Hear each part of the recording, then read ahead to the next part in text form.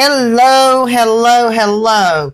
Welcome to Rhonda R. Hudgens, Networking Strategist, podcast for the week of November 18th. So glad to have you here.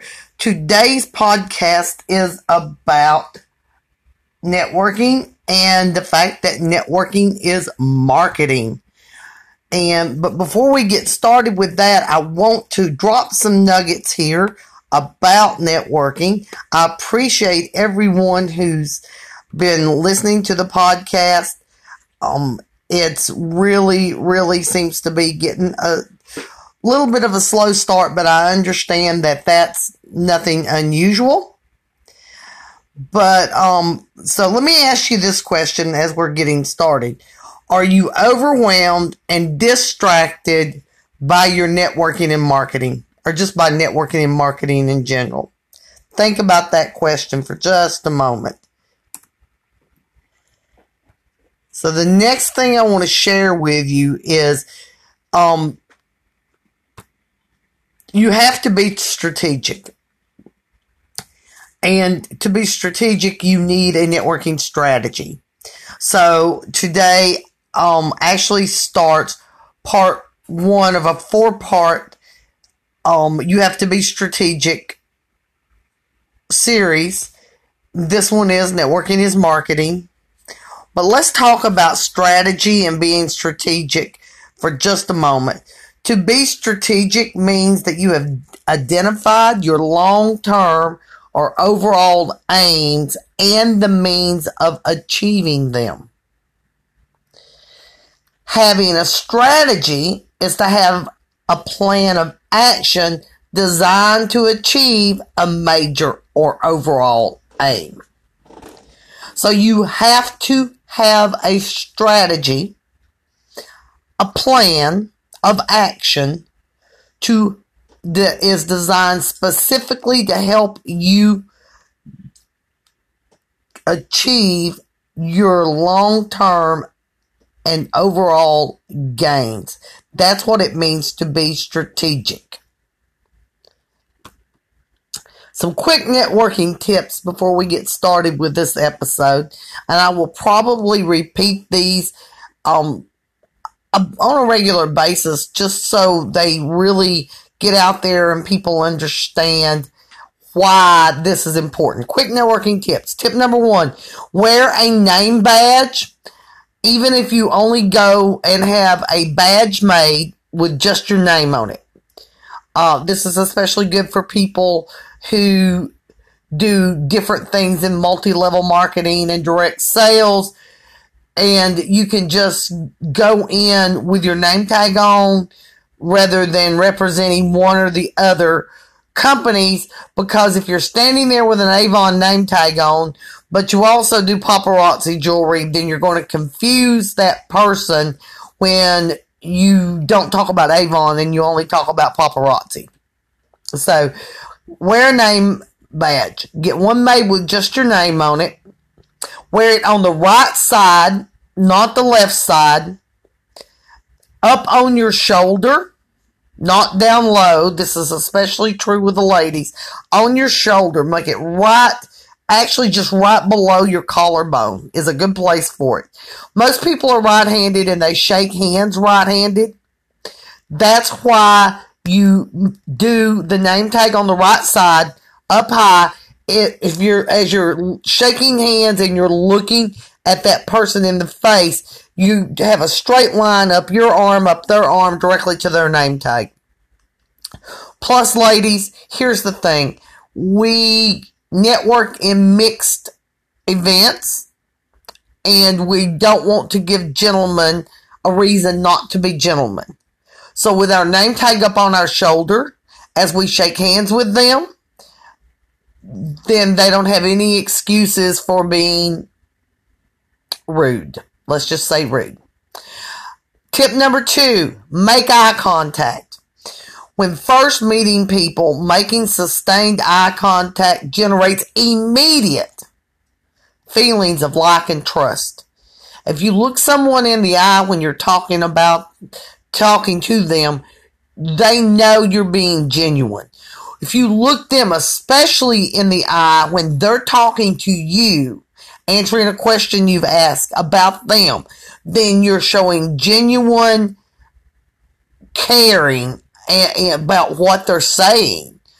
So, eye contact, immediate feelings of like and trust. Tip number 3, and I have this in a presentation, and on my presentation slide, this particular part is in all bold. A good, firm handshake for both men and women. Women should never use the dainty fingertip handshake in business. We truly have enough in business as we build our own businesses as entrepreneurs and business women of proving ourselves strong and worthy of being in the marketplace. Now, we know we're worthy, but the marketplace doesn't always know we're worthy.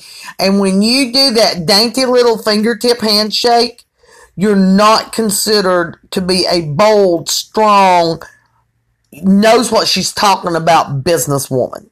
So always a good, firm handshake. So let's get started right away. We've got about 6 minutes left, really 5.5. So today's episode, you have to have a strategy. Part 1, networking is marketing. Your networking budget comes from your marketing budget. So you need to look at what you're doing in your networking. It's got to be part of your marketing strategy. So your networking strategy, your strategic plan for your networking has got to be part of your marketing strategy. They can be separate, but there has to be a place where they come together. You have to know your numbers. You can't just willy-nilly go to networking events and spending $20 here and $30 there and $50 there and $45 there and $10 here and $10 there, and not counting the gas, the parking. The average networking event that does not involve paying to park or buying a meal in the metro Atlanta area is $20. Oh, excuse me. If you're having to pay to park, depending upon the place that it is, we'll just use one of the more upscale hotels, for instance. Look at paying $6 to $12 for your parking. Your ticket may have only cost $20, but if you're paying $6 to $12, which would be $9 if we decide to average that. So we're going to say $9 for parking. It's a 3-hour event. There's not food provided. You have to buy your own food. It's because it's an upscale hotel, you're most likely going to pay about $20 minimum for even a burger and fries. So your $20 networking event, counting your food, your tip, your parking, your gas to get there, we'll call that $10, and your ticket to attend, suddenly went from being a $20 event to being $20, $30, $39, $59, about $60 to, or depending on what you ate, it could be a lot more. But we're going to say your $20 networking event just became a $60 event. Can your networking budget that is a part of your marketing budget handle that $60? If you set aside $100, which would be about $25 a week, for networking per month in your marketing budget, let's say you already know that your networking budget has to be a portion of your marketing budget. So you've set aside $100 per month to network.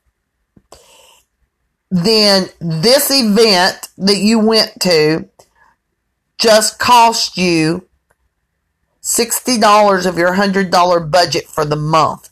If you went on, say, the 3rd of the month, that means you've got 28 days left, and you only have $40 left to do it with.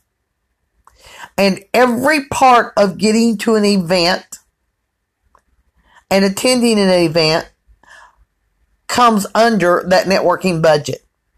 So your networking is marketing. Your networking budget comes from your marketing budget. So when you set down, a lot of people now, today is what, the 20th, the 19th. The 19th of November, a lot of people already have or are getting ready to do their budgets for 2019. So in this last minute, let me please advise you, when you do your marketing budget, any amount you plan to spend on networking needs to be included in the overall marketing budget. Then you need to break that out into a sideline networking budget, and it comes out of that. So if your marketing budget for 2019 is only $2,400 and you want to make networking have $100, then your overall marketing budget outside of networking is also only going to be $100 a month. So really think about that. You have to be strategic. You have to have a plan. So let's go back to that. You have to be strategic. You need a networking strategy. Being strategic means having a plan and having a strategy to achieve it. Thank you for listening. This is Rhonda R. Hudgens, the networking strategist. I look forward to being with you again next week for part 2 of You Have to Be Strategic. And we'll give you a sample of that, which is going to be do your due diligence. Thank you.